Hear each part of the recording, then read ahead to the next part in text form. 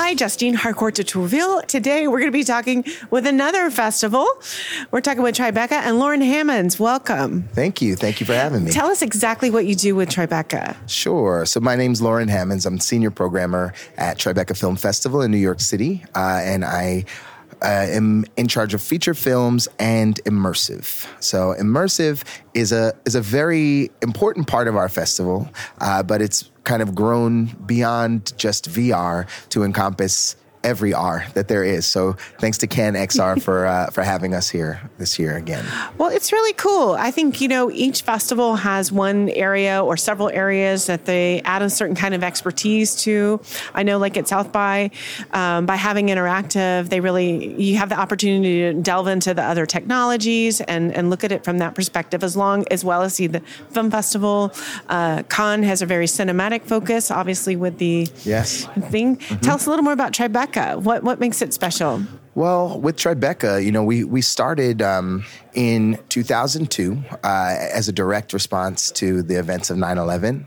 And the idea that our founders are Jane Rosenthal and Robert De Niro. I was going to say. And the idea that they had was, really the fact that art can help to heal. And they were looking at a way to revitalize the community. And a film festival seemed like a really great opportunity to do so. Since then, we've definitely evolved from just being a film festival to being more of what I like to think of as a storytelling festival. And we like to celebrate storytellers no matter what the medium they're using. So, we've evolved beyond film. We have a section called Tribeca Now, which is for new online work. We have Tribeca TV. We have a lot of talks like storytellers in our director series. And then, of course, the immersive section, which has grown exponentially over the past 5 years.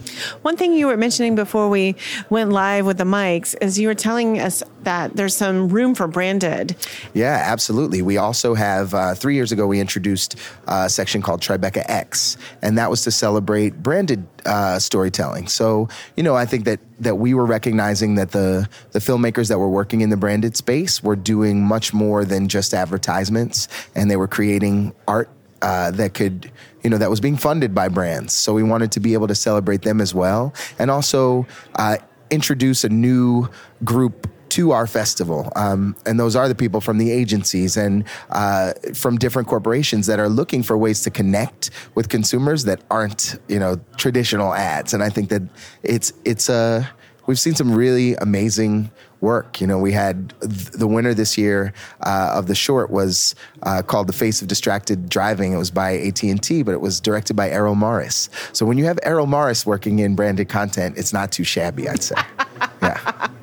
Well, it's good because, makers do have the right to earn a living, and they do have and it's a good place where you're paid to improve your artistry and your craftsmanship. Absolutely. Because it's a tough industry. It is a tough industry, and sustenance is important to artists. And I think, everyone would agree that you don't have to sell your soul in order to make this work. I think when you look at, auteurs like Spike Jonze and Spike Lee and other people not named Spike, you see some really excellent work in the field. So, as a curator, tell me about what you're thinking about in terms of finding and promoting. What are some of the parameters that you look for? Yeah. So, I travel quite a bit to different festivals, to visit creators, to different studios, to just see the work that I can identify as it's being made. And primarily, again, it goes back to story. It goes back to what is the core of this work, the core kind of storytelling principles of the work. And can it only be told in VR if we're talking about VR? Or is this the best medium for it to be told in if we're talking about AR or, immersive audio? I think that that's most important too, to just recognize that creators are coming up with stories and concepts, and they need to be married to mediums. And not everything works as a film, and not everything works as traditional VR or as 360. So it's really kind of recognizing what the marriage of the content and the So that's the form first is. check to make sure that the story matches the medium. How much attention do you pay to how much of the work is completed? Are you okay with snippets or? Yeah, no, I'm fine with. I'm very used to watching works in progress and kind of tracking projects from the beginning. So Oh, wow. there have been projects that I've seen mood boards and snippets or 360 sketches or animatics. And if I really trust the storyteller, I'll give it a shot and track that project until it's the last possible moment. It's like, okay, now you have to show me something to see if we can finalize this. But yeah, I mean, our doors are open in terms of submissions. We open submissions, the end of August, beginning of September. We keep them open through December. And usually we lock our program in around February for the festival in April. Okay, that gives people a little room. Is there anything that you've seen in Cannes that has intrigued you? Yeah, quite a bit. I mean, it's interesting because I'm senior programmer of feature films and immersive. I'm You split. have two hats. Yeah, I'm split. So I've seen some amazing work. Obviously, I mean, I'm very excited to have brought some of our pieces here to Cannes, like Harmonia. Pieces that were showcased at Tribeca and are not yet, they haven't had their international premiere yet. So there's a good opportunity for people to get a bit of a sneak preview of some of the work. Last night, I saw a piece called Alone, which from Matthias Schellberg, who is a Tribeca alum, and he did it with Orange, and it's a really beautiful narrative sci-fi piece that also hasn't come out yet. So I was like, okay, I guess get some sneak peeks while I'm here. But really, I think in terms of the Cannes XR track, what I'm enjoying most is the sense of community and the fact that people are here to network and people are here to talk about their projects and pitch. I think what Renee Pinnell and Kaleidoscope are doing is fantastic. Yes.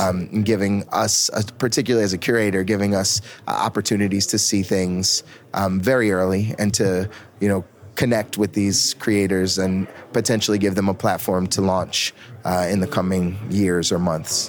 Well, as somebody that has, a front row seat here at Cannes XR, I've been delighted to see that despite your split hats, that you've been quite here at the XR section quite a bit. Quite a bit, yes, indeed. I have seen some great films too, though. Of course.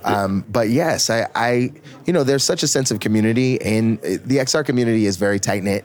Yeah. And so I've learned. Yeah, being a traveler as I am to curate, I think I see some of these people just in so many different countries across the year. Isn't it funny in a way? Like it's like your international friend group. Yeah, no, it's fantastic. We see each other in Cannes, we see each other in Venice and Geneva and Tribeca and Sundance.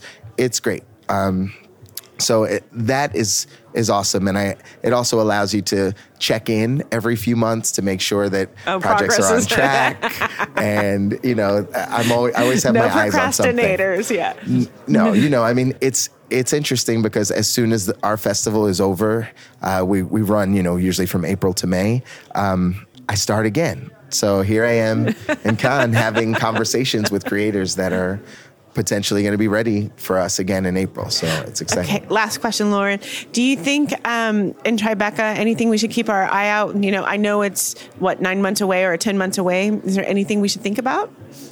Besides booking the ticket? I can't tell you yet. I mean, okay. I think, so there's some things to look out for. Yeah. I mean, every year we try to expand and push the envelope. Just approach things differently and push the envelope and provide a platform for groundbreaking work. And creators are consistently stepping up to the plate to offer that. So, okay. I'm as excited as the next person to see what we come up with in 2020. Thanks so much for talking to us. Thank you for having me.